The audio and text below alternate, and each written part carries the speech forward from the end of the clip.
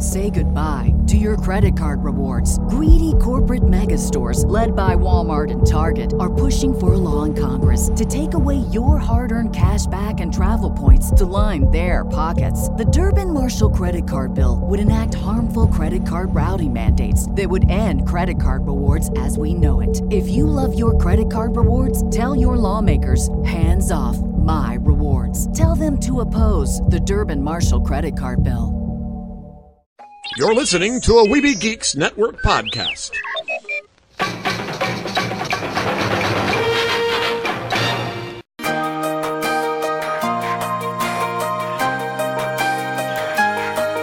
Thank you for joining us today as we celebrate Disneyland's 60th birthday.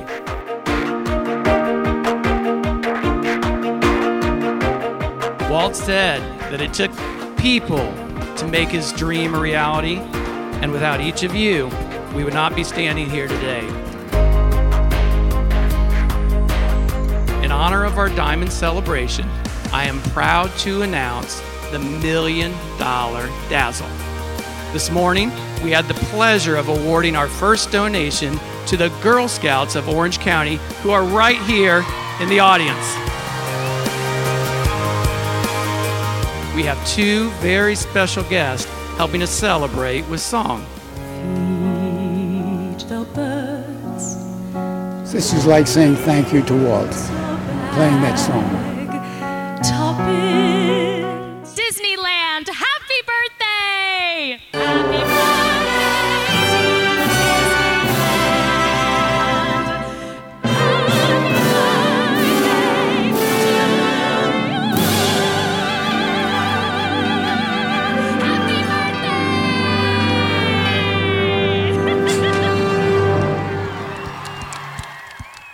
to Neverland. Take a start to the right and straight on till morning. Neverland.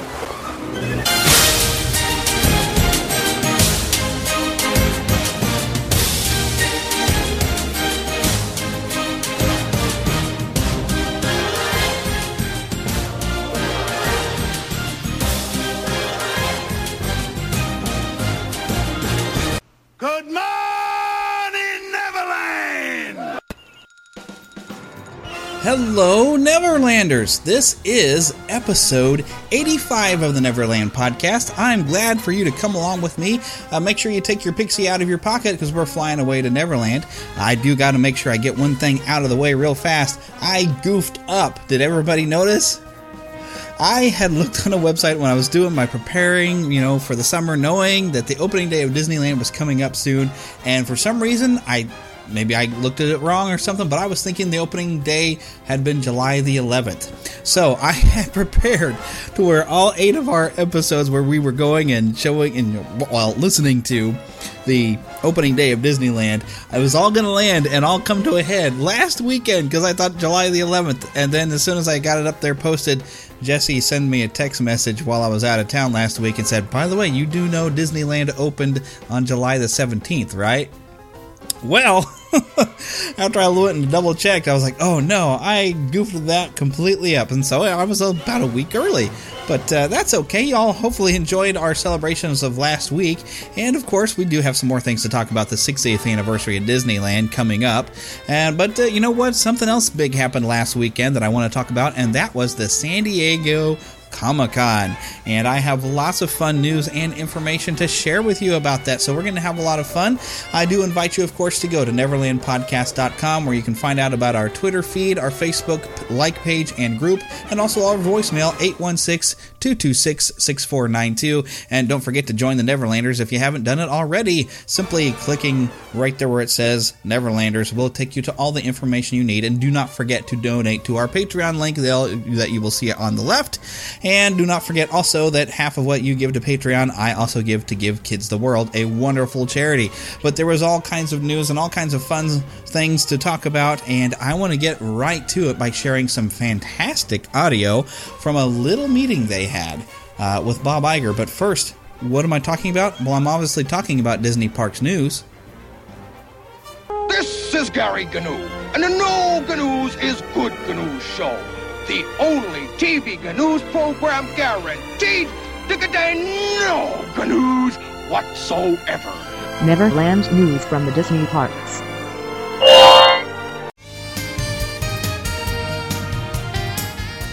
Thank you very much, Ni hao, and good morning. On behalf of the Walt Disney Company, it is my great pleasure to welcome you to our showcase of the spectacular Shanghai Disney Resort. Our goal was to create something that was authentically Disney and distinctly Chinese. And we believe we've achieved the perfect blend, guaranteed to delight all who visit. Ladies and gentlemen, it is my privilege to present Shanghai Disney Resort. Shanghai Disneyland will be a magical place of optimism and possibility. The resort will include 2 hotels, a beautiful lake, a retail dining and entertainment district, and of course the great theme park itself. The park is grand in scope with 6 different lands, each with an exciting storytelling theme. From the moment you enter, you will see our castle, which is not only the largest, tallest, and grandest castle that we've ever built, but it's an entertainment venue unto itself. And I hope we will have the honor of welcoming you to Shanghai Disney Resort next year. Xie. All right, so yes, that was Bob Iger. My goodness, lots of fun things in there. I mean, did you guys get to see any of the footage? They showed like a computer graphic of Tomorrowland online, showed what this Tron ride. It's like a roller coaster, but you're riding on a light cycle. I mean, so many fun things. I mean, a Tarzan, and of course a big Frozen show, a big sing-along coming. But this all opening up, we're looking about a year's timeline for it to actually be there. I mean, wow. I mean, we've got a new Fantasyland coming in with an Enchanted Storybook Castle where they're going to have a show. They're going to have an 100-acre wood in there with Winnie the Pooh, or there's going to be a Wonderland maze, a Crystal Grotto, Seven Dwarfs Mine Train, Peter Pan's Flight. Another section called Treasure Cove where there's going to be a Pirates of the Caribbean Battle for Sunken Treasure, which... This is an attraction. Apparently, it takes a boat ride, and it's going to be like a Pirates of the Caribbean. I guess it's going to be a little different, maybe a little bit more story. Adventurous spirits will be tempted to board a pirate ship, paddle through a scenic cove on explorer canoes, and dine at Barbossa's Bounty. I mean, it's an entire section dedicated to pirates now. Then, of course, we have Adventure Isle. This is going to be a newly discovered lost world, hidden treasures, lots of mysteries. There's going to be this Roaring Mountain, which is going to be a fun ride. I saw some artwork on this. It's like this giant dinosaur alligator thing, is coming at you when you're riding down this river. And of course, there's going to be Soaring Over the Horizon, which is a thrilling rafting adventure on Roaring Rapids also. Well, I guess Soaring the Horizon is like traveling around the world. There's Camp Discovery, lots of different kind of things. And then, of course, there's going to be Tomorrowland. And like I mentioned, there was that Tron Light Cycle Power Run, which looks like a big roller coaster on a light cycle. I tell you what, if you were not planning on making a trip to Shanghai, this is all you need to convince you. Unless you hate Tron, which is odd. But there's also going to be a new Space Ranger adventure, something new, or break the bonds of gravity on jetpacks, they're saying. So I'm not exactly sure what they're, is this a ride type of thing, or is this going to be a sit-down attraction? I really don't have any information about this jetpack thing, but I'm curious about the Buzz Lightyear. I figure it'll be similar to the rides that are previously existing, maybe just a few updates to it. And also, there's going to be Mickey Avenue. This is going to be at the main entry into the Disney park. That's, of course, it's going to have Mickey Mouse and all his pals. And, of course, some shops. Looks like some confections from some of the artwork we've seen. But, of course, you'll get your hug and your photo with all your Disney characters. And it's going to have the Avenue M Arcade, which is one of many shops. Which I'm hoping, that means like maybe some classic arcade games. Kind of like when Tron Legacy was coming out, they had the Flynn's Arcade set up for a while. Kind of hope it's bringing those back. That would be fantastic. Also, we have the Gardens of Imagination. This is going to be, of course, about the wonders of nature and the joy of the imagination, kind of meeting head-to-head, which was a very Walt Disney type of thing, because he was, of course, very much into conservation. But this, of course, we're going to see Dumbo the Flying Elephant in this area, a nighttime spectacular of magic and light known as Ignite the Dream. I'm sure that's going to have involving some fireworks, but it's a castle stage show, that sort of a thing. Of course, I would think the castle's going to be more in Fantasyland, so maybe the fireworks will be shooting off over there. But there's also going to be a Mickey's Storybook Express going on in there. So this might be like a secondary a show off to another thing. I haven't gotten to see a whole lot of information on this, but what I do have, I'm presenting to you as it is. And also, as you heard a little bit there in our opening, that they're starting this new thing now with the 60th anniversary, the $1 Million Dazzle program. And so every month, Disneyland Resort, during this Diamond Celebration, they're going to surprise a Southern California nonprofit with a $60,000 gift, totaling more than $1 million by the time they're done. Now, does that mean that they've actually been doing this all year long, and this is the first that I've heard about it? I don't know if I haven't heard this from anybody, so they've probably been doing it since January, because that was actually when this Diamond Celebration year, or perhaps in May they started, because that's when the Diamond Celebration began. Either way, every month a different charity. Unfortunately, it's only in Southern California. I'm sure there's a lot of other charities that could benefit from that as well, but perhaps in the name of the well, you couldn't call it $1 Million Dazzle program, but you could call it your own personal Dazzle program. You might want to donate to a charity yourself in the name of Walt or something. Just to kind of spread it around, because I think it's cool what they're doing, but that sticking it down in Southern California, I think it's just a little bit sad, because I think a lot of other charities would benefit for something like this, so I guess that's up to the rest of us to do that, right? So let's go for it. Now, as we move along, I do have a movie review for you. There'll be spectacle, there'll be fantasy, there'll be daring do and stuff like you would never see. Hey, a movie! Yeah, we're gonna be a movie! Starring everybody and me. Boy, I wish I were you people seeing this for the first time. Kermit, I got a great picture of the chicken! Oh, good!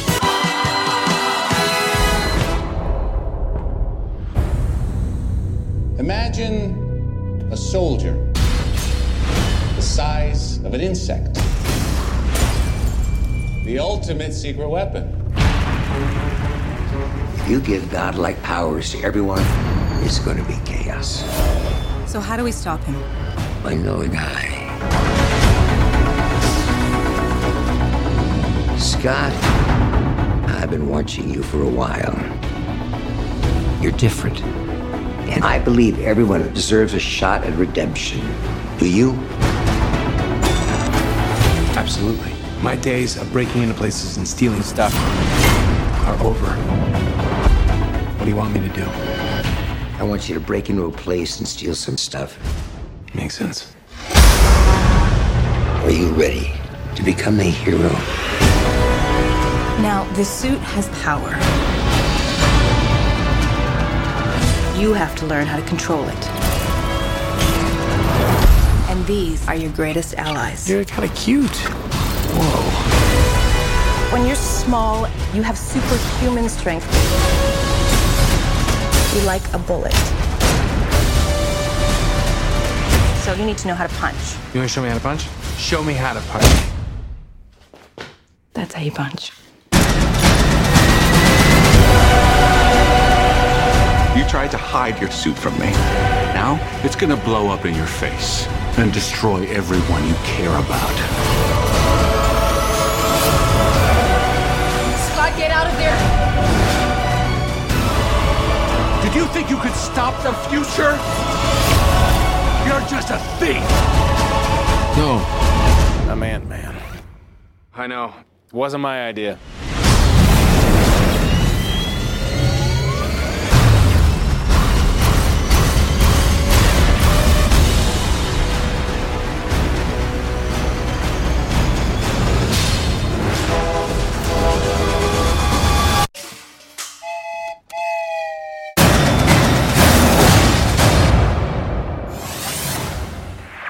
Now, before I get into the movie, let's talk a little bit about the Marvel Comics. Of course, as you will see in the movie, it does all begin with Hank Pym, who creates the Pym particles and was the original Ant-Man. And he was pacifist and everything, but he ended up part of the Avengers and had quite a long history with him before, of course, he had his suit stolen by Scott Lang, which in the movie, of course, they do represent.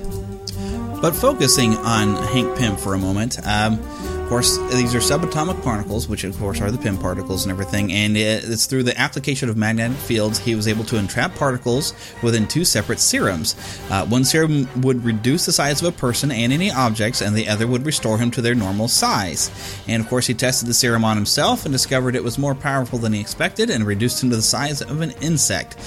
Pym became trapped in an anthill actually for a while and was pursued by the ants within. He later escaped, restored himself to his normal size with his other serum, and decided that the serums were too dangerous to exist, and he actually destroyed both of them. It was weeks later, though, he did reconsider his decision and began recreating the serums, and he kept it all secret. Especially, but he was, with his experience in the anthill, he kind of kept secret, but he was inspired, and so he undertook a study of ants and theorized that ants could communicate through psionic and electrical waves transmitted through their antenna. And then after months of work, he succeeded in creating his first cybernetic helmet, which would enable him to communicate with the ants through transmitting and receiving psionic and electrical waves. Thinking that someday he might want to use the shrinking potion on himself again, Pym also designed a protective costume for himself, unstable molecules, and steel mesh. But he also received an assignment from the government on that same day to concoct a gas that would provide people with temporary, limited immunity to radioactivity under certain specific circumstances. Based on his previous work, the government also assigned 4 other scientists to assist him in the project. The KGB, the Soviet intelligence agency, learned of Pym's project and sent agents who held Pym and his assistants prisoner in their own laboratory. And only Pym knew the entire formula for the gas they had now developed, and he refused to tell the Soviet agents. The agents set about searching for the laboratory for the formula, intending to kill Pym and his assistants afterward. So unseen, Pym dons the cybernetic helmet and protective costume, and using his reducing formula, shrank himself to the size of an ant. And as he escaped to an anthill outside, he put a large number of ants under his control with the helmet, and used them to attack the agents as free as men, who then overpowered their assailants. Pym then he restores himself to normal size, and in the guise of Ant-Man, battled various menaces, including Comrade X, the Protector, criminal scientist Elias Egghead Star, who has become Pym's greatest enemy, as well as the Scarlet Beetle, the Hijacker, the Alien Kula, the Voice, and the Time Master. And of course, as I did mention, he was once at one time an Avenger, and has come back to being an Avenger. Eventually he developed a series of capsules that contained Pym particles, which he used to grow or shrink various heights. And he also got to where he was able to grow greater than normal heights. And so thereafter, Pym preferred to use his power to grow giant size for crime fighting and called himself Giant Man. And at first he found that he could not support his own weight if he grew to a height above 12 feet. But later he was able to reach far greater heights, even 100 feet, and still move about comfortably. But he became weaker in proportion to the amount he grew beyond 12 feet. But yeah, so that's kind of the way I'm used to him, and as presented in Disney's Avengers, Earth's Greatest Heroes, they did have him with the ability he could shrink down, and be Ant-Man, or then he would grow and the helmet would disappear and he would be Giant Man. So they had him going both ways the entire time, which made him very interesting, and that's how I became the most familiar with that character. But of course, for several years, Pym had been in love with Janet Van Dyne, and they do mention her in the film. But because of his repressed personality and her abundant wealth, he resisted marrying her. And then one day, while working in his laboratory, whilst thinking of the fact that he wanted to marry Van Dyne but couldn't, Pym accidentally dropped and smashed some files containing various unknown gases. The released gases wreaked a radical temporary personality change in Pym, what could be seen as a severe case of schizophrenia. He took the new identity of Yellow Jacket, claimed that he had murdered Henry Pym, kidnapped Van Dyne, and proposed marriage to her, and as Pym had long wanted to do. Realizing that Yellow Jacket was really Pym, Van Dyne decided to play along, figuring that she would worsen his psychological condition if she did otherwise. Now, when you see the film, you will see Yellow Jacket as part of the story, but it is a different person. It's not Hank Pym becoming Yellow Jacket. You'll see a different character becoming Yellow Jacket, and I do believe that is actually current with the modern comics, that they do have Yellow Jacket out running around, and I think the costume is actually different than what was original. I'm not that familiar with the current version of Yellow Jacket, unfortunately. I'm, of course, more of a Spider-Man fan, so I don't know everything. But now, this is the interesting thing, though, for a fact of Henry Pym, or Hank Pym. But he began experimenting with robotics and created a robot with the potential for high intelligence. But the robot turned against his creator, hypnotizing Pym and escaping from his laboratory, and later became one of the Avengers' greatest adversaries under the name of Ultron. Yes, this doesn't have anything to do with Tony Stark. It was Henry Pym, Hank Pym. He is the one who created it. But he did come out, of course, his persona, as we were saying earlier, of the Yellow Jacket. And eventually, though, the Ant-Man suit was stolen by a thief named Scott Lang, who his daughter had been kidnapped. And so he was trying to rescue his daughter. And so he stole the suit and became the new Ant-Man. Of course, this was during the time Pym observed the theft, and in his guise as Yellow Jacket, followed Lang, curious to see what use he would put the suit to. But of course, Lang broke into Cross, garbed as Ant-Man. Lang broke into Cross, which is the business, and discovered that Dr. Sondheim was held prisoner by Darren Cross. Later, the supervillain Crossfire, president of CTE, who needed Sondheim to correct his own heart condition, and rescuing Sondheim and defeating Cross, Lang was relieved when Sondheim was able to save the life of his daughter. Lang intended to return the Ant-Man costume to its owner and turn himself in, but Henry Pym offered to let him keep them, provided Lang put them to lawful use. So that's, of course, how the guise of Ant-Man was passed along. Now, as for Darren Cross, of course, I did mention he was known as the supervillain Crossfire at one point. Well, let's talk about Darren Cross for a little bit. He was a self-made millionaire, and he was the head of his company, Cross Technological Enterprises. I mentioned CTE earlier. He had a rare heart condition, and he used his own technology to create an experimental nuclear organic pacemaker to save his life. And although a success, the pacemaker mutated Darren's body and gave him superhuman abilities. And a side effect of this mutation was that Darren would quickly overuse and burn out his heart. And after multiple heart transplants were performed, each one was removed when it was overused. He would overuse the pacemaker and have to replace it. So he was actually desperate, and he's the one who kidnapped a heart surgeon named Dr. Erica Sondheim, which I mentioned previously, to replace his damaged heart. And this is where he kidnapped the donors from the slums, this is where he kidnapped the daughter of Scott Lang, Cassie, and of course Scott Lang stole the Ant-Man suit, as we mentioned before, but when he goes to rescue his daughter Cassie, there was a battle between Darren and Ant-Man, which resulted in Darren burning out his heart and dying. And then Sondheim revealing when Ant-Man interrupted the operation, she replaced his old heart rather than getting a new one. He replaced it with an old one. And so the company that he had there was actually taken over by Darren's son, Augustine Cross. So, yeah, a little different from the film. But after his death, Darren's body was kept in a cryogenic state, and his son Augustine, of course, became obsessed with bringing him back to life. This is a comic book, after all. And eventually he forced Dr. Sondheim to help, and Augustine planned to use the heart of Cassie Lang, which could change size due to exposure to Pym particles. I'm not sure when that happened, but in order to replace his father's, and as it could withstand the unique conditions. So while Scott Lang infiltrated Cross Technological Enterprises, or CTE, to rescue his daughter, he came across a rebirthed Darren Cross. Darren engaged in combat against Ant-Man while the hero tried to buy some time for Sondheim to transplant another heart to Cassie. Cross was ultimately forced to flee with his son when the Pym particles now in his body caused him to shrink down. So he never actually became Yellow Jacket for anything that I can find. But, of course, in this film, which now let's actually talk about the film. But some interesting little bits that I would like to share first is I do have some recordings of the cast talking a little bit about their roles. And also some of the themes of the film, and I thought they were very interesting, so I wanted to share some of those with you. So first, let's hear from Michael Douglas. It still comes down to a script that is absorbing enough and that you can understand. And I think what Marvel does, which is really important and which I had to take a big responsibility for, is the exposition or laying out your plot line so people can understand, because there's nothing more frustrating than sort of being behind the eight ball and watching action and sequences happen without really understanding what it is. I also think of immersing it, grounding it in a family stories, basically a story of Hank Pym reconciling with his daughter Hope played by Evangeline Lilly, and Paul Rudd's character, Scott, reconciling with his family is something that that audiences could really get.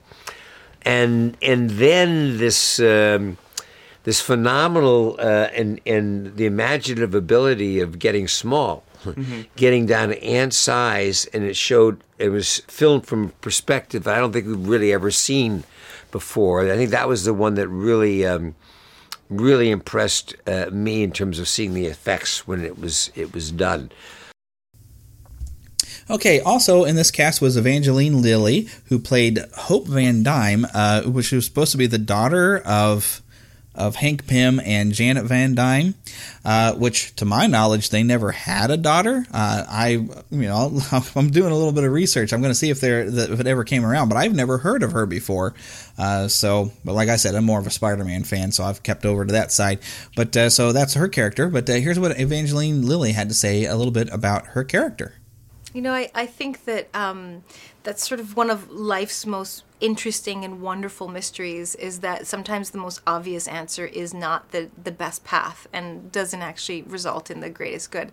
And I feel like this story is partly Hope's journey in learning that she might feel like she can do anything and she's invincible and the world is at her fingertips because she's capable and she's strong and she's talented and she's a Muay Thai fighter and all these things. I mean, she's got a great resume, but really at the core of it, what Hank's looking for in his Ant-Man is what does your heart want? And does your heart have the humility to take this power without it corrupting you? And her pride is so out of control. I mean, her ego is so big that he, I think, is aware to a certain extent that she has a long way to go before she's learned the humility that Scott's learned by having his whole life and his family taken away from him and the suffering that he's been through. Mm-hmm. And last but not least, Paul Rudd, who actually is a native of around my area, around the Kansas City area. I think he was born actually more around like Overland Park, Kansas. I forget where exactly he's from, but he's a local guy for me, so that's pretty cool. But he's got some interesting things to say also about playing Ant-Man. Well, I love the idea of playing a superhero. First of all, playing a superhero in a Marvel movie is a really cool thought, but that he was a guy that was an everyman. I mean, he has no special ability. He wasn't born with any kind of special ability, and that he is a guy who's really down on his luck, and is trying his best and has made a lot of just questionable decisions in his life. And I thought all those chips that were stacked against him were interesting, and it would be fun to play a character that had to deal with that kind of stuff. Well, yes, I have confirmed that Hope was a creation for the Marvel Cinematic Universe, or as Marvel likes to call it, Earth 199999.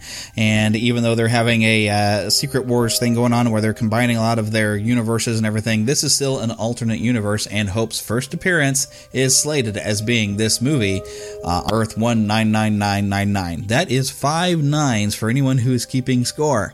But that is the Marvel Cinematic Universe. Kind of nice that they're trying to keep it as a separate thing. And you can actually go on Marvel's page and find out all the different history that they're now adding into this alternate world. It's actually very interesting because they've got a history, a timeline going back to a Big Bang, and talking about with the origin of the Infinity Stones as told in this story. So it's very interesting. But anyways, about the film itself, this was a lot of fun. My wife was really kind of reluctant to go in this one, and since people had been saying it was similar to Guardians of the Galaxy, and she had been reluctant to see that film as well, I thought, well, let's go and have some fun, and I'm going to review it for the podcast, and she really enjoyed it. I think especially she enjoyed the ants, the way that they've presented them. They're actually kind of cute, the way they're presented, and they present a little bit of science about some of the different types of ants that they'll be using, although they didn't quite get everything exact. She had to make it a point. She had to tell me that the fire ants don't do that architectural thing that you will see in the film. And I don't want to necessarily spoil it, but, they have the fire ants where they kind of structure together, and make shapes or whatever in very helpful ways. They will organize them, they can form like a chain and you can grab on if you were that small and they'll whisk you away. So, a lot of kind of fun things with the ants themselves. And of course, they did keep the idea of Hank Pym having developed a method of, he wears a thing in his ear in this that he can send the electronic signals and whatever to, communicate with the ants. And there's a lot of fun of actually seeing the ants, doing things for him, mainly we'll talk about sugar cubes being brought for his tea or his coffee and stuff like that. And a lot of really fun things that the ants are doing in this film. But this one, of course, takes Darren Cross, and he was supposed to be a protege of Hank Pym and has been trying to develop the way of shrinking organic stuff. He can shrink non-organic, but every time he tries to shrink something organic, he makes a really disgusting mess, which he finds is a great way to kill people who dare question you, which basically helps to establish him as a villain. Because the main thing, Hank Pym's goals from the beginning of the film, which we have a flashback into the 80s, he doesn't want his technology really to be weaponized. And, he says it's just going to be chaos if everybody's shrinking themselves down to fight wars or something. I guess he just has horrible visions of that happening. And so, he's rightly to be concerned in new technology using in ways that he did not intend. But I do like they do take into effect or take into mind that there is a history of Hank Pym and Janet as being the Ant-Man and Wasp. And so they have that set up like that had all taken place at some point during the Cold War. We get to see a little bit during this flashback to the 1980s an aging Peggy Carter who's working with S.H.I.E.L.D. We also get to see Howard Stark. But the interesting thing, they went and got the Howard Stark from Iron Man 2. How we got used to see him at first in that film strip. They got him to play the older Howard Stark because that's what we're used to. And of course, because the other films, let's see, Captain America and in an Agent Peggy Carter series, we've been seeing a younger Howard Stark, and they could have, I guess, done some makeup to age him. But since we've already been presented with an older Howard Stark, it just makes sense. But I kind of appreciated that, I guess, if you can tell. But so yeah, with Darren Cross now, who's developing this technology because he found out about it, and he's found some file footage of Hank as the original Ant-Man, and Hank, of course, will not own up to that ever happening. He says, "Oh no, that's a myth. That never happened." But of course, he fears what Darren Cross will do with this technology, and so he, in his own way, sets up Scott Lang, who has just come out of prison, wanting to start a new life, is struggling to find a new life, trying to be able to find a way to be able to reconnect with his daughter, but his ex-wife's fiance really is just not having it. That does change a little bit towards the end, of course. It's a little predictable on some of the things with this film. But so then you have Scott Lang, though. Like I said, Hank Pym kind of sets him up to come in and steal the suit because he needs somebody to help him stop Darren Cross. And really, it's not this huge villainous scheme throughout the film, but you just know Darren Cross is a very bad person because you've seen him just murder people who question him. But later on, I do not want to surprise you or spoil the surprise, although you won't be that surprised, with who Darren Cross is actually working with, and who one character you're introduced in the flashback, and he's actually a part of, because he is supposed to be a S.H.I.E.L.D. agent who maybe has branched away from S.H.I.E.L.D., which may tell you everything you might want to know already about what's happened with this guy. Overall, though, lots of fun, very funny. It's really set things up, I think, for a continuation of... they did say Ant-Man will return, but they didn't say where, so it could be an Ant-Man 2. I would expect him to show up in some more Marvel films as part of the Avengers. But yeah, lots of fun, great effects. A little bit of language if you have your kiddos in there. How were kids reacting to the film? I can only say anything for the kid that was sitting next to me a couple of seats down who was just fidgety. We ended up very, very close to the screen. I mean, right there. We were front row. And this kid and his mother sat on the very far edge, and so they were in the corner. So I don't think he was able to keep his attention focused on the film. And so he was always shifting around and started talking and asking questions. And then about halfway through the movie, his mother took him out of there. I think, of course, as a typical child, at a certain age, they are only when something is happening fast or whatever, they don't quite, they're not able to focus their attention, especially when you're clear off to the side of the screen. So the storyline stuff was really not effective for him. But, and there's, like I said, a little bit of language and everything, but overall, I'd say this is a pretty good family movie, so you can bring your family and have a good time. Everybody's going to laugh at some of the things, especially what the ants do. But yeah, that's pretty much a spoiler-free way of just saying, go check out this movie. I thought it was a lot of fun. It's a great entry into the Marvel Universe. It's doing rather well out there, but could always do better. So yeah, get out there and check it out. Other bits of Disney movie news that has been coming around has been, of course, a live-action Aladdin film, which, from what I'm hearing, sounds like it's going to be a prequel film focusing on the genie. Who do you get to play the genie, though, if you can't get Robin Williams? I think a lot of us have gotten to a point where we're looking at Disney remaking all of their animated classics into live-action films as sometimes a good thing, sometimes not, I didn't get a chance to see Cinderella. It looked like it was going to be good. I know a lot of people have enjoyed it. I do want to check it out.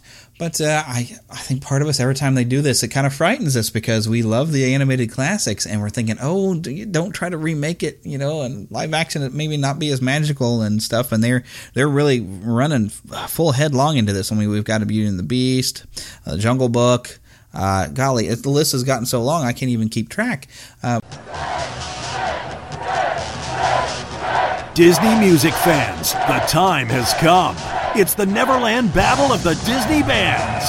Your vote will determine this year's top 5 Disney songs. Vote now at poll.neverlandpodcast.com. That's POLL.neverlandpodcast.com. And listen to the Neverland Podcast to see which Disney band rises above the competition. There has been some sort of an agreement. It's going on. Teenage Mutant Ninja Turtles are going to be visiting Gotham City, apparently. So there's actually a DC and IGN was reporting about this, that Gotham City and I believe Boom Studios is currently publishing Teenage Mutant Ninja Turtles, if I'm not mistaken. But they're going to have a collaboration, and the Ninja Turtles are going to meet Batman.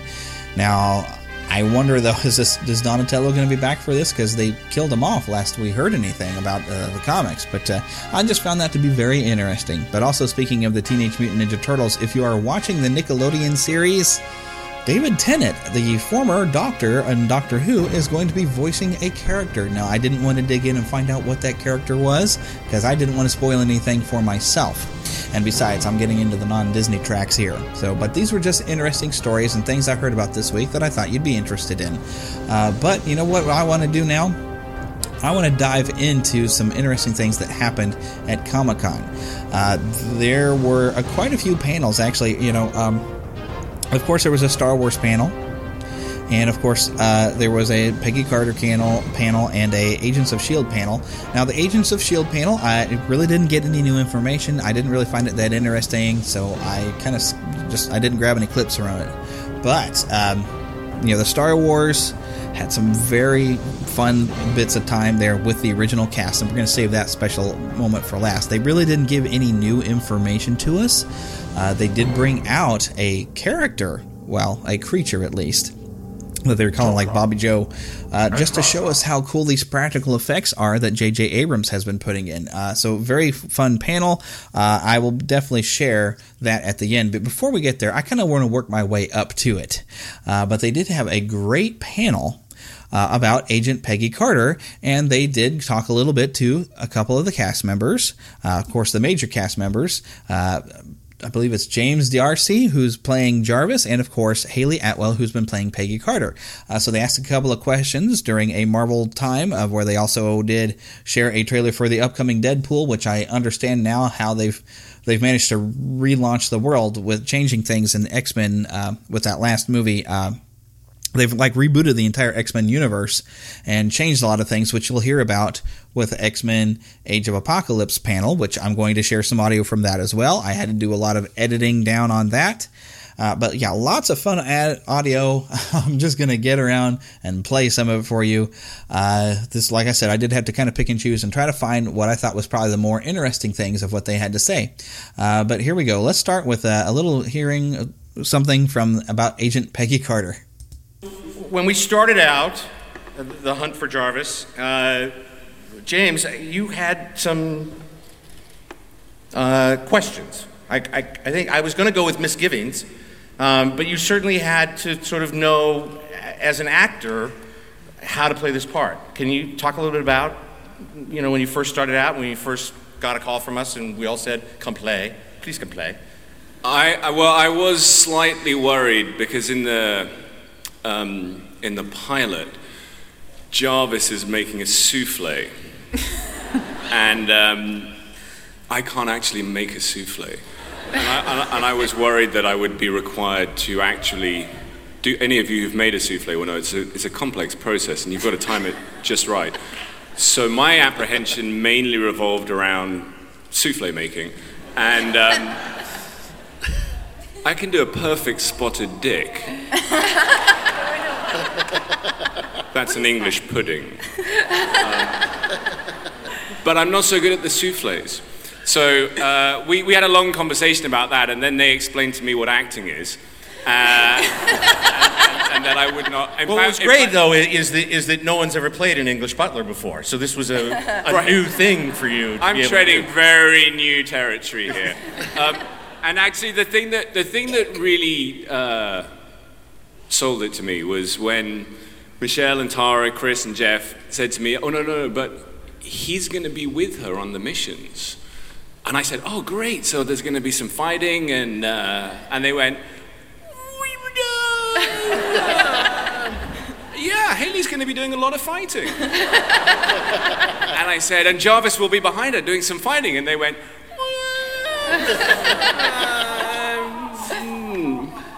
So, thank you. That's how Chris actually talks, just to let you know. And having read the script, there was so funny what they had already written for Jarvis, and I've never actually had an opportunity to do anything comedic on film before, and I wasn't at all sure that I could do it. But it turns out. You guys think that you can do it? Have to. Well, thank you for the vote of confidence. It turns out I just had to be my usual Wally of a self, and it would work out just fine. You actually brought up something that I should also mention, was that you read the first script, and that script was written by two of our other executive producers that we're also very lucky to have, and that's Chris Marcus and Steve McFeely. They also could not be here because, having written Captain America: The First Avenger and having written Captain America: The Winter Soldier, they have just finished writing and are on the set at Captain America: Civil War. So we just have a little bit of a pedigree here, a little bit that we're very proud of. Speaking of very proud of, Haley Atwell. Aside from being the only person I'd let take my hat, tell us about Peggy. Like, you've now played Peggy. You've played Peggy in 2 features, a short, and 8 episodes, soon now to be 10 more episodes. What is it about that character that takes you off the big screen and into our homes? I think, first of all, the quality of the writing, and it was very clear in the script that, we'd seen aspects of Peggy in the first Avenger, but in this show in particular, there were so many nuances of character, and she was dynamic and resourceful and fun and sexy and vulnerable, and all these qualities that I really enjoy playing. And so I jumped at the chance to do it for the very reason that also I'd known the Marvel team for 5 years and loved them dearly. And she's just kind of taken over my life in such an amazing way. She's quite fearless, and I often find when I'm having moments of kind of doubting what I'm doing, I think that she wouldn't, she just goes for it. So she kind of thrusts herself into situations with such kind of wild abandonment that I love that opportunity. So it's changed my life. Okay, now moving on from Peggy Carter. Like I said, there was a really fun panel there for X-Men Age of Apocalypse, and they have recast everybody. And so the entire cast was out there. Bryan Singer was out there. But before, of course, the cast came out, Hugh Jackman wanted to kind of say farewell, as this is the last time you'll be seeing him as Wolverine. It's 16 years since that day, almost. And I got to tell you, playing the legend that is Wolverine is the greatest part I have ever had in my life. I'm biased. I think he's the greatest comic book character ever made. And I have to tell you, I'm here today for one major reason, that is to thank all of you, the fans, because you are the greatest fans any actor could ever dream of having. You are the most loyal, most passionate. You are definitely the most honest, sometimes brutally honest, yes? When we haven't always got it right, you've told us, but you've always been there. And for that, I thank you from the bottom of my heart. And I also wanted to say thanks to the worldwide team that is 20th Century Fox, led by the man who's been there from the beginning, Jim Giannopoulos. This is sounding like an obituary. I hate this. I'm sorry. Look, I know they killed off Wolverine in the comic books recently, but hey, in the movies, he's not dead yet. What does that mean? What is in store? Well, what is in store? I want to tell you so bad. But as I promised, this next time is going to be my last time of putting on the claws. One last time. And there it is. And now, of course, the entire cast was invited out, and pretty much everything they shared I thought was really great.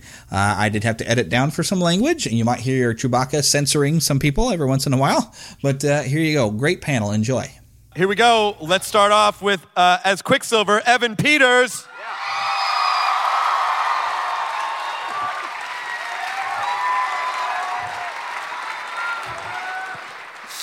There he comes. All right. As Havoc, Lucas Till. As Jubilee, Lana Condor. As Nightcrawler, Cody Smith McPhee. As Cyclops, Ty Sheridan. Jean Grey, Sophie Turner. Beast, Nicholas Hoult. Professor X, James McAvoy. Mystique, Jennifer Lawrence.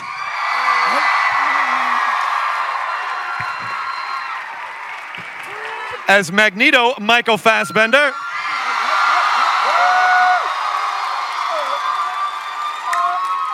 As Apocalypse, Oscar Isaac. As Psylocke, Olivia Munn. As Angel, Ben Hardy. As Storm, Alexandra Shipp. And writer-producer Simon Kinberg. X-Men Apocalypse takes place 10 years after X-Men Days of Future Past in a completely different world. 1983, world has now accepted mutants thanks to the great heroism of Raven, Mystique, who prevented this gentleman from causing a war between mutants and humans. Mutants are, for the most part, accepted and embraced by society. In some places, not in every place. And so it takes place in that world. And that's where we find our characters. And we also find our characters in all very different places. And I guess they can talk about that themselves. Mr. McAvoy, you have the dome now. I have the full dome. How did it feel to actually take on that iconic part of the role? Did it make you feel like I am finally Professor X? It's good because I can now say Patrick Stewart don't have on me. It's good. It's good. It's nice. It's what I thought I'd always do, like right at the beginning of X-Men First Class. But obviously we had different ideas. So it's nice to finally, even though we've messed with the character and we've put him in different guises and given him slightly different personas than you've seen him in the cartoons and in the comic books and in the movies that we've seen already ever since 1999 and 2000. It's nice to finally adopt that iconic look and pay homage to everything that made all these movies possible, whilst also trying to give it something different each time as well.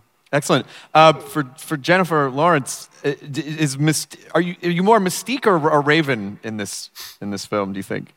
I'm more Raven, because as we said in the movie that you haven't seen yet, she didn't want to be the face of a world that she felt like didn't exist. So is it? I mean, for Michael Fassbender, which side can you say where Magneto? Soak it in, let it happen. Can I say? Where is Magneto? Which side? Can you hear me okay down there? Yeah, I think he's kind of a guy that plays both sides. Yeah? Goes both ways. He's a little misguided. Yeah. It depends, It's like, depends on the day of the week. He's always that kind of ambiguous sort of villain. So when we meet him in this first film, he's more of a simple guy. He's just sort of living a normal life and has kind of hung up his cape and his evil ways. And And that's where we sort of discover him, and then things happen, and he gets sort of drawn back in, as Al Pacino says in the third Godfather. So it's the best one, really. The best one, yes, absolutely. Andy Garcia. So it's sort of a little bit of both, really. As always with Magneto, I think, there's not, his motives are in some ways justifiable. It's his methods that are kind of questionable. So we see both sides of him here. Yeah, I mean, because he does things that seem villainous, but I don't know if he's necessarily I feel like he's a human character that just seems to want things, and sometimes it's hard to tell if those are for himself or just for all of mutant kind, Well, I think, what you're seeing is somebody who's developed by his experiences in life. And, as we know from, a young age, he experiences a concentration camp and sees, his loved ones getting taken away from him. So it develops a certain personality. And this is another level of that. In this story, Apocalypse, he's trying to sort of lead a normal life. He falls in love, has a family. And from then on, things happen. Excellent. Oscar Isaac, what can you tell us about Apocalypse? What do you want to know? Well, the whole movie right now, if you would tell me, but if not, what are you allowed to say? Well, yeah, I play Apocalypse. He looked pretty cool, right? Am I right? Yes, yeah. He's, it's basically this world that we have. It's not the world that should have been. God's just been asleep, and God wakes up and realizes what's happened and says it's got to change. And part of that is this character who, in the comic books, he's got so many powers, so many strange things that have never really been specified. And so for us, it was important to figure that out. But really the big one, I think, is the power of persuasion, because he has to go to incredibly powerful people like Psylocke and Storm and Magneto, Angel, and convince them that his way is the right way to go. And much like a cult leader, he sees people that need something, that are wanting something, and exploits that to a certain extent. And he gets these followers and instills his plan. Excellent. So just because our panel is because it's very expansive, I'll just kind of ask everyone the same question, if that's okay, and we'll just start with you, Evan, which is who is your character to you? Like when you would go into work, like who do you see when you go into work? So who's Quicksilver to you? Me in a wig. Me in a gray silver wig, who runs pretty fast. Yeah. But isn't going anywhere. What else could I say? I don't know what I could say. It's in the genes, darling. I don't know. Is that too tough a question for everyone to answer, really Bryan difficult, Singer? Yeah. It was saying he runs too fast but never seems to be going anywhere. Okay. Eventually he does, but that's kind of who he is, at least at the beginning. Excellent. Lucas, how does Havoc fit into You're in your parents' basement for 10 years, dude. How does he fit into everything, or what does he mean to me? Yeah, but what does he mean to you, and how does he fit in? Do both. You know what, man? I've been practicing, how many fans of Dragon Ball Z are in here right now? Probably a few. Probably more than a few. So I've been practicing that Kamehameha since I've been 8 years old, and I thought that was how it was going to be on first class, and it was like hula hoops. A little disappointed, but I will say that I've been given a little freedom, and I've accomplished all the dreams that I've had as a little kid. That's what Havoc means to me. Oh, please. Have you been up on Hall H panel before? You know what's? No, I haven't. My first Comic-Con 6 years ago, I was up in the rafters. My buddy has a video of me. It was Peter Jackson and James Cameron, and they were on the panel. Yeah. And then they go from them up there, and I was somewhere up there, right? You'd be crawling around in the lighting, which is deadly. I don't know if that's Wait, 6 years ago it was different. I swear I'm not lying. No, of course. Was there a second story here? I'm looking up there. I can't see now, but no, there was. Oh my God, there's 2,000 dead people up in the rafters. That's where I was. Supposed to be up there. Lana, what can you tell us about Jubilee? This is much. Hi. I think Jubilee to me is the cool girl that God, I've been I don't think I'll ever probably be. She has a sick sense of fashion and an amazing jacket that's like so yellow and out there and bright that she's just cool. Good. That's what she is. That's all what you she means need. to me, yeah. There you go. Cody, Nightcrawler? Yes, Nightcrawler. I'd have to say I relate to him a little bit. He's had a bit of an emotional upbringing dealing with his mutant aspects, as all mutants do.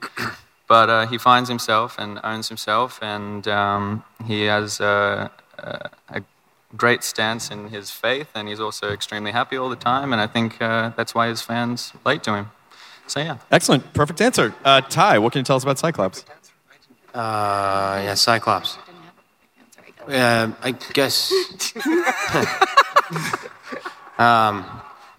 he shoots beams out of his eyes, and he's angry. But I think what's cool about this is that the younger generation of mutants kind of get to explore these characters and who they are and how they became who we know them as in the previous X-Men.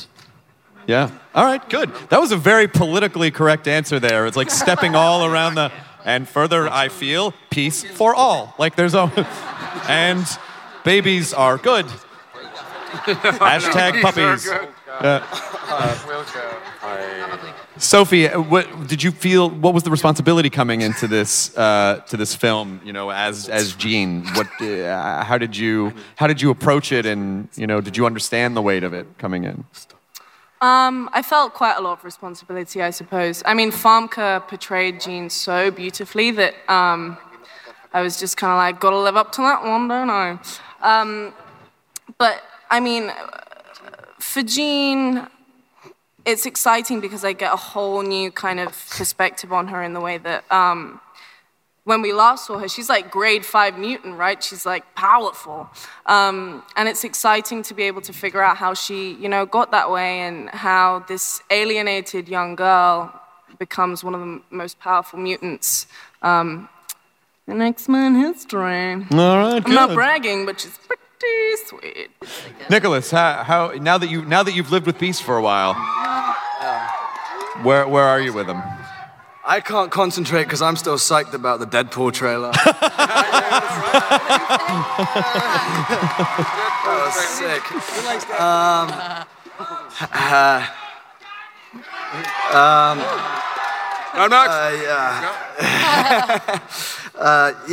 Hank McCoy, aka Beast. For me personally, I grew up watching the cartoon, so he's the guy that I loved in the cartoon, and now I get to pretend to be him. Excellent. James? I don't really see him as Charles Xavier or Professor X. I just see him as Patrick Stewart, and anything that he did, I try and do a copy. I try and make it better. But to be fair, he had some moves and stuff, but he's really old. And I'm only joking. He's amazing, and he paid for my house. If he hadn't did what he did in 99, 2000, then I wouldn't be doing this now, and I've huge homage to him. I see Charles as empathy. That's his greatest superpower for me. And he's the ability to care and understand what other people are going through, and that's only been increased by all the chaos and trauma that he's been put through in the last few films. So every time he's connecting with somebody, it's profound, and that's the most important thing he has, way beyond mind control and way beyond the ability to read other people's thoughts. But he cares. Excellent. So just jumping over, because we talked to Jen and Michael and Oscar. Olivia, someone's come a long way since Attack of the Show, Olivia Munn. We used to cover Comic-Con. We didn't sleep for days. I know. What did it feel like to come into this? You used to cover this kind of stuff, and now you're a part of it. I know. It feels like the mothership calling me home. It just feels like it's like the coolest thing ever. And every time I get so excited to put on the suit, and I get so excited to train and do my sword training and my stunts and do all. It just feels just like. Honestly, it's like the coolest thing. Ben. Dude, I have wings, and that's the best thing about Angel. I feel like Angel is like every angry or bitter thought I've ever had, just embodied in one person. So yeah, it's great fun to play. Excellent. Alexandra, coming in as an iconic character. Hey, guys. How was this experience for you? It's been pretty epic. You know, with Storm, she comes into this and she's kind of lost. She doesn't know what she wants. She doesn't know who she is or how powerful she can really be. And, you know, she meets someone like Apocalypse, who kind of represents what a lot of people in Cairo look for, which is like a god, you know. And she's just finding her way, and hopefully she can find her way to the X Mansion. Okay, and last but not least, here's some Star Wars. First, we can hear from J.J. Abrams, just him and Lawrence Kasdan, both. You'll hear from them. Of course, Lawrence Kasdan was the screenwriter for The Empire Strikes Back and Return of the Jedi. You'll hear him talk about that a little bit. And then J.J. Abrams, just one of the things I'm loving about the new films is that J.J. is such a fan. And so I just know he's done a wonderful job, and I'm very excited to see what he's done for The Force Awakens. But here's J.J. Abrams and Lawrence Kasdan. Yeah, well, the guy that brought me in is the genius that brings us all here, was George Lucas. Yeah. He was absolute breakthrough monster genius, and none of us would be here if it weren't for him. And he called me and said, will you do this for me? And we started to do Empire Strikes Back, and then we did Return of the Jedi, and then 30 years passed, and those movies just like never went out of my life or my consciousness. And then a call came again and said, will you come back and meet these characters again 30 years later? So there wasn't even any disjunction between my life and this timeline. And when we got JJ to say he would do that, I went berserk. Because In a bad way. In a bad way. I thought he was the funniest, most talented, most perfect choice for this movie. And then he and I wound up spending a year walking around, writing, figuring it out, and it's been a total gas. JJ, how do you push the fandom out of the way to focus on the work when you're working with Larry? Well, I mean, Star Wars is, like you said, it's something that is so deeply ingrained and so important to so many people. You know, I asked my mom to make me a Jawa costume for my 13th Halloween, and I did the eyes, but she did the costume, and it was great. And I've been a fan since I was a little kid, and there is nothing normal about getting to write a movie with Lawrence Kasdan. There's nothing normal about getting to work with Kathleen Kennedy or to direct a Star Wars movie. I mean, I've sat down with John Williams to show him scenes from a Star Wars movie he hadn't seen yet that I directed. There's nothing normal about any of what's been happening, including this moment. And by the way, you guys look awesome, and thank you for waiting so long to be here. It's really awesome. And of course, later on in the panel, they did bring out the dark side pretty much, and had some of the actors, including the actor playing Kylo Ren, which I was pretty excited for a question they asked him to talk about Kylo Ren, and he didn't say anything about it at all. They're really keeping clammed up, but they do have a woman there who is a general in the new order, or the first order as they're calling it now. But this were the ones they have stormtroopers, and they kind of look like the Empire, but I guess they're not. I'm sure there's a connection, which we'll learn about. You can probably learn about some of this, that they do have the books they are now releasing that are canon. They have, I believe the first one comes out this month. There was going to be books now bridging the gap between Return of the Jedi and The Force Awakens. I'm going to try to track these down. I'd like to read these myself. I'm pretty excited about that. But the fun part about this panel is the original cast came out. And not just Carrie Fisher and Mark Hamill this time. Harrison Ford actually came out. I think this is the first time he's ever appeared at a Comic-Con or a convention of any type. And he is genuinely excited about this film, which is great. So here's that audio right now. Carrie Fisher!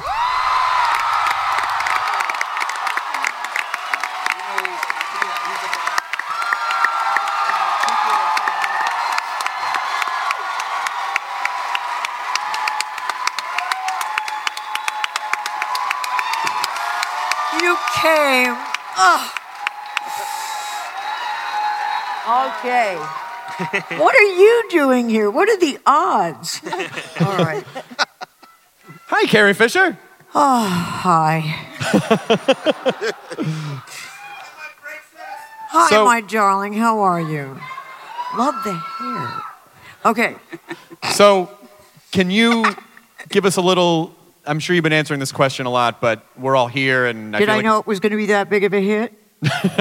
Well, yes, I was thinking that, but I was afraid to ask it. But so my other question is, what was the feeling like for you when you walked on the set and you saw this all come to life again? I mean, I know you've lived with it for a long time, but to see it so tangibly and to be a part of it again, what was that feeling like?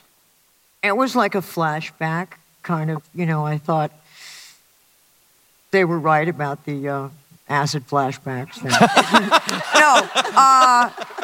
I didn't think that it was going to happen again. I had to check and see if, it was just me. Is my voice coming out of my mouth? No, it was, I always said it was a little bit like before, only we looked more melted this time. But in a good way. That kind of force melted. Mm-hmm. And did it feel like you just picked up where you left off before? Or did it feel like a new experience? Well, it's sort of like we picked up where we left off, but we left off a while ago. So it was a long leave off, and then we're back. Now, there were certain times when the three of us were standing together, and it was hard to sort of be there and then observe an observer. So, but we're the legacy players. We're known as the legacy people. So I always think it was kind of like a tap dancing troupe or something like that. But it was great. And it was great having the new people because they do it faster. Well, speaking of legacy people, maybe I should bring out Mark Hamill!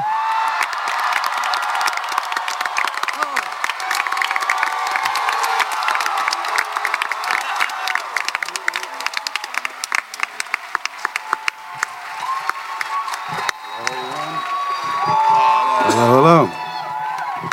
Mr. Hamill. Yes. We have a picture of you from 1976, which I'm sure people have seen. Can we throw that up there? There's you from 1976 with the original. I have that. It's an original Ralph McQuarrie design. I have one of those. And so this was before Star Wars came out, and you were at a fan convention because that was actually a part of your life before. What are you telling people about Star Wars before it's come out? You're like, I'm in a space movie. I hope you see it. Like, what do you say at that point? Well, we only had photographs. There was no footage. And I went with Charlie Lippincott, and I think it was in Kansas. We had R2-D2 as a prop. We had C-3PO, although Anthony Daniels wasn't inside the costume.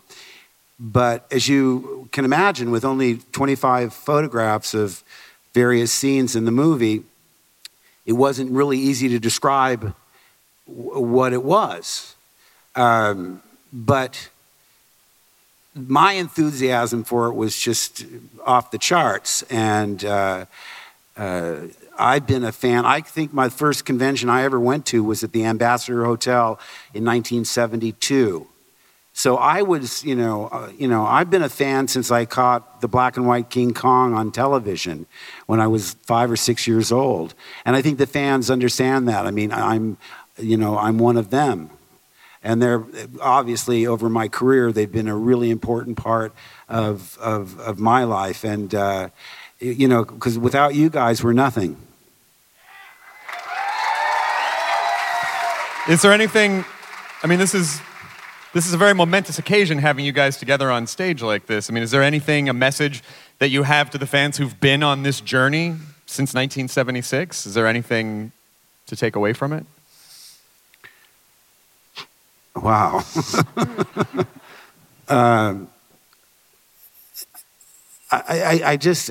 Like I say, keep coming back, yes. But no, it's hard to describe because when I meet you on the street, everyone has a story. I met my wife at the premiere of Jedi, or my son is named Luke, or whatever it is. It's such a personal connection. And it's very moving to me. It's sometimes hard to absorb the impact you could have had. It's almost like an out of body experience, because I see it put together. It's not me. It's Luke, but. I've never taken it for granted, and like I say, I'm moved by the connection to the world. I mean, now suddenly you become you're a friend to everyone. I mean, my wife and I went to Tahiti on our honeymoon, thinking there's nobody gonna know about this movie way out in this paradise. And we were on the back porch of the little hut on the water, and I saw a motorboat coming towards the back of, coming towards us. And as it got closer and closer and closer, I thought I was losing my mind, because at the helm was a guy in a Darth Vader mask. In Tahiti. Turns out somebody bought it in Hawaii and came to Tahiti. They were filming a movie. Dino De Laurentiis was making Hurricane, and the accountant on the film had done Star Wars. He said, what would really surprise Mark? Drive up to his hut in your Darth Vader mask. So no, but it's true. When you hear people that they come and they say, I waited to show my daughter. I wanted to make sure I showed my kids. It was something that you can do as a family, but you want to make sure you show them at the right time, and then you watch them like, if we don't like the same character, I'm not going to like my kid. Yeah, it's a generational thing now. So, my son, who was born when we were doing Empire Strikes Back now, he's the real Star Wars expert in my family. I'd hate to tell you guys, I took a Star Wars trivia contest or quiz and flunked. I said, I can't remember what Han Solo was smuggling. Was it jewels or... No, it was spices. You guys now, I think I've ceded ownership to the world at large years ago. I said it wasn't spices. You crazy siblings. JJ, is Harrison okay? Has he been okay? Well, why don't we see for ourselves? Ladies and gentlemen, Harrison Ford!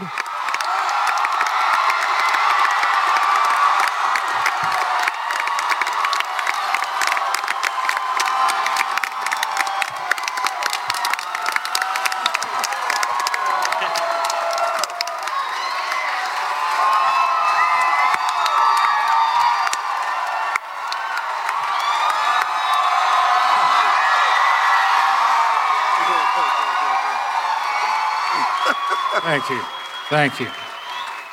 I'm sorry that I really have to do this. I apologize. I made them all take a picture backstage, and I took a selfie, and I completely blocked Harrison Ford in the picture like an ass. So if everyone could just lean in a little bit. Thank you. Got him. All right. First of all, thank you for coming out, Harrison Ford.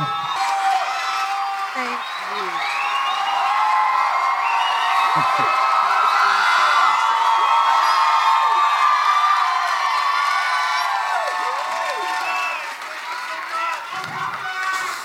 How are you feeling? Are you feeling good? Are you feeling okay? Yeah, I'm fine. Good. How are you? I'm okay. Good. I'm at a Star Wars panel. I'm great. Yeah, I'm fine. Thank you very much. Great. They're asking about your foot. My foot just walked here. Yeah, he seems fine. Not just walked, he bounded up the stairs. How bad could it be? Yeah, no, I'm good. I'm really appreciative. Thank you. Thanks for asking. Of course. Thank you for asking. Absolutely. What, from your point of view, walking back onto the set, working with JJ, seeing Millennium Falcon, what did all that feel like again? Well, it should have felt ridiculous.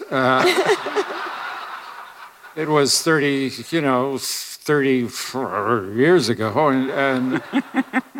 and I've sort of grew up, and yet here I was doing something I did so long ago, and I will tell you that it felt great. It felt...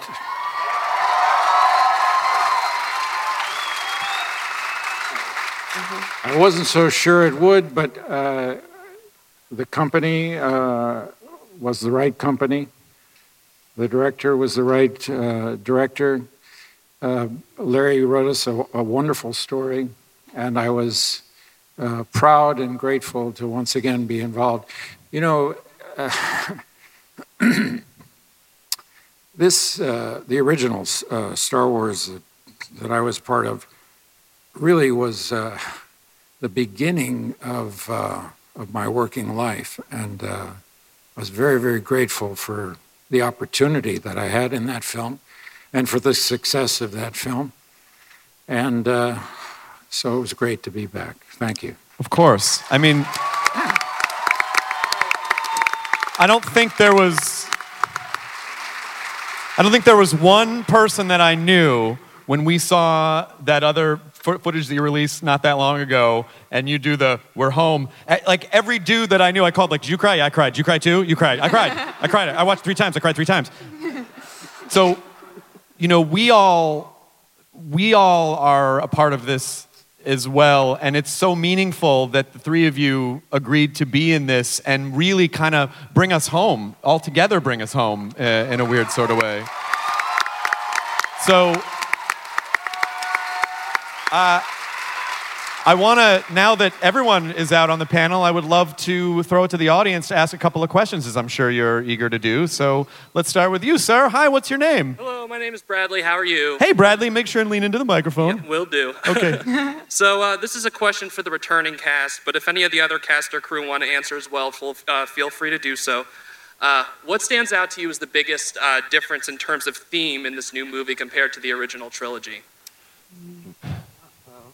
I don't know that it's a difference in theme. It's a development of theme, and it's a natural progression of the that has occurred from the stories that we told in the first 3, and perhaps an emotional rounding of the experience that we all had in the first 3 films. I was just glad I didn't have to go to Toshi Station and pick up any power converters.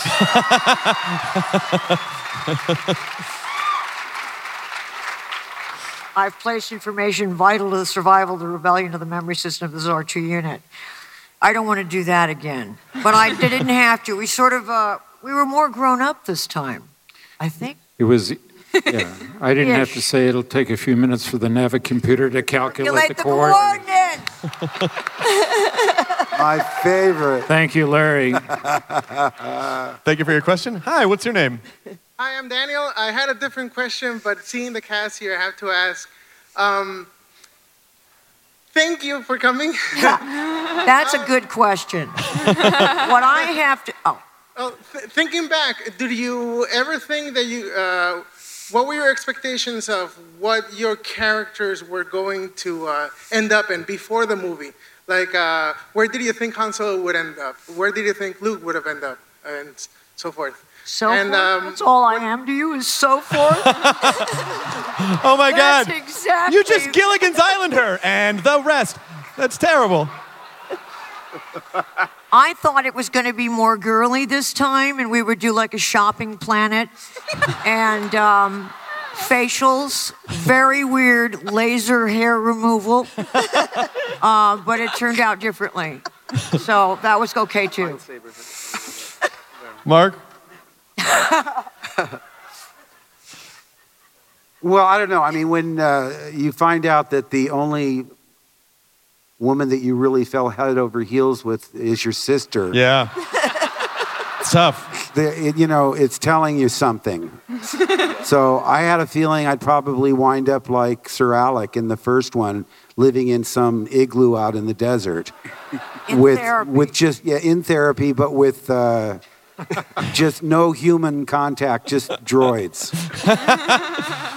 You don't think his first question on a date, "You're not my sister, are you?" "No." "Okay, yeah, good." Exactly. I want a blood test. No, seriously, because we all laugh about it, but when you follow it through, that must have been quite the traumatic experience. for my character. You know what I'm saying? Because we were both after her in I know what you're saying.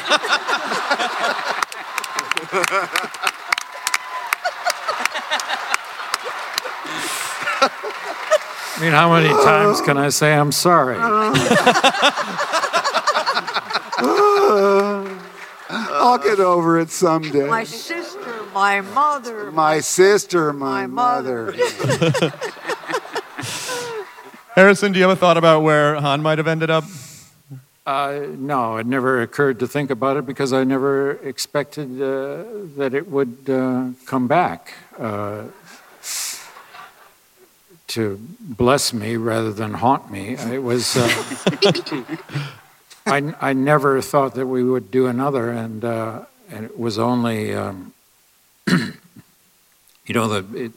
was very gratified when I read the script because I read something that I thought was really remarkable, really well written, and with some very intriguing developments. And so I was delighted to be involved, and I was very happy to be part of the story and the cast again. Excellent. Well, I want a huge hand for Star Wars: The Force Awakens.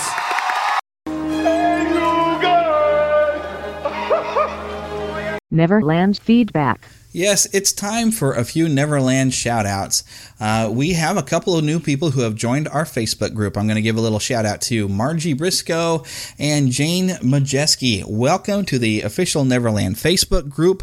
I hope you have lots of fun interacting there in the group, and I invite everyone to come and join the group and, of course, follow us on Twitter and come to the like page. I try to post up as much fun news and information as I possibly can throughout the week, and so I definitely highly recommend you come and join it because we're having a lot of fun over there, and I do want to hear from you. But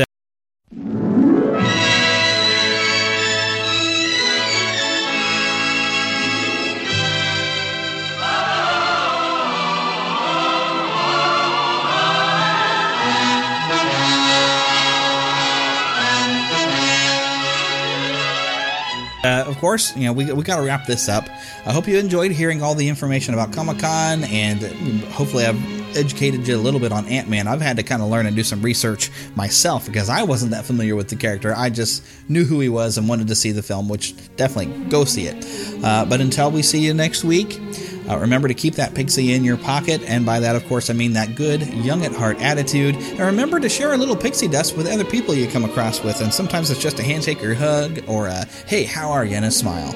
Just make sure you do that, and come back next week. And next week, we'll have an update to the Disney, or the Neverland Battle of the Disney Vans. I need a lot more votes right now to make a decision on what band members are going to be cut from some bands. I know this will be the third week that I've had this up for you, but make sure you go and check it out and make sure you vote, and just have a wonderful week, and we'll see you next time on the Neverland Podcast.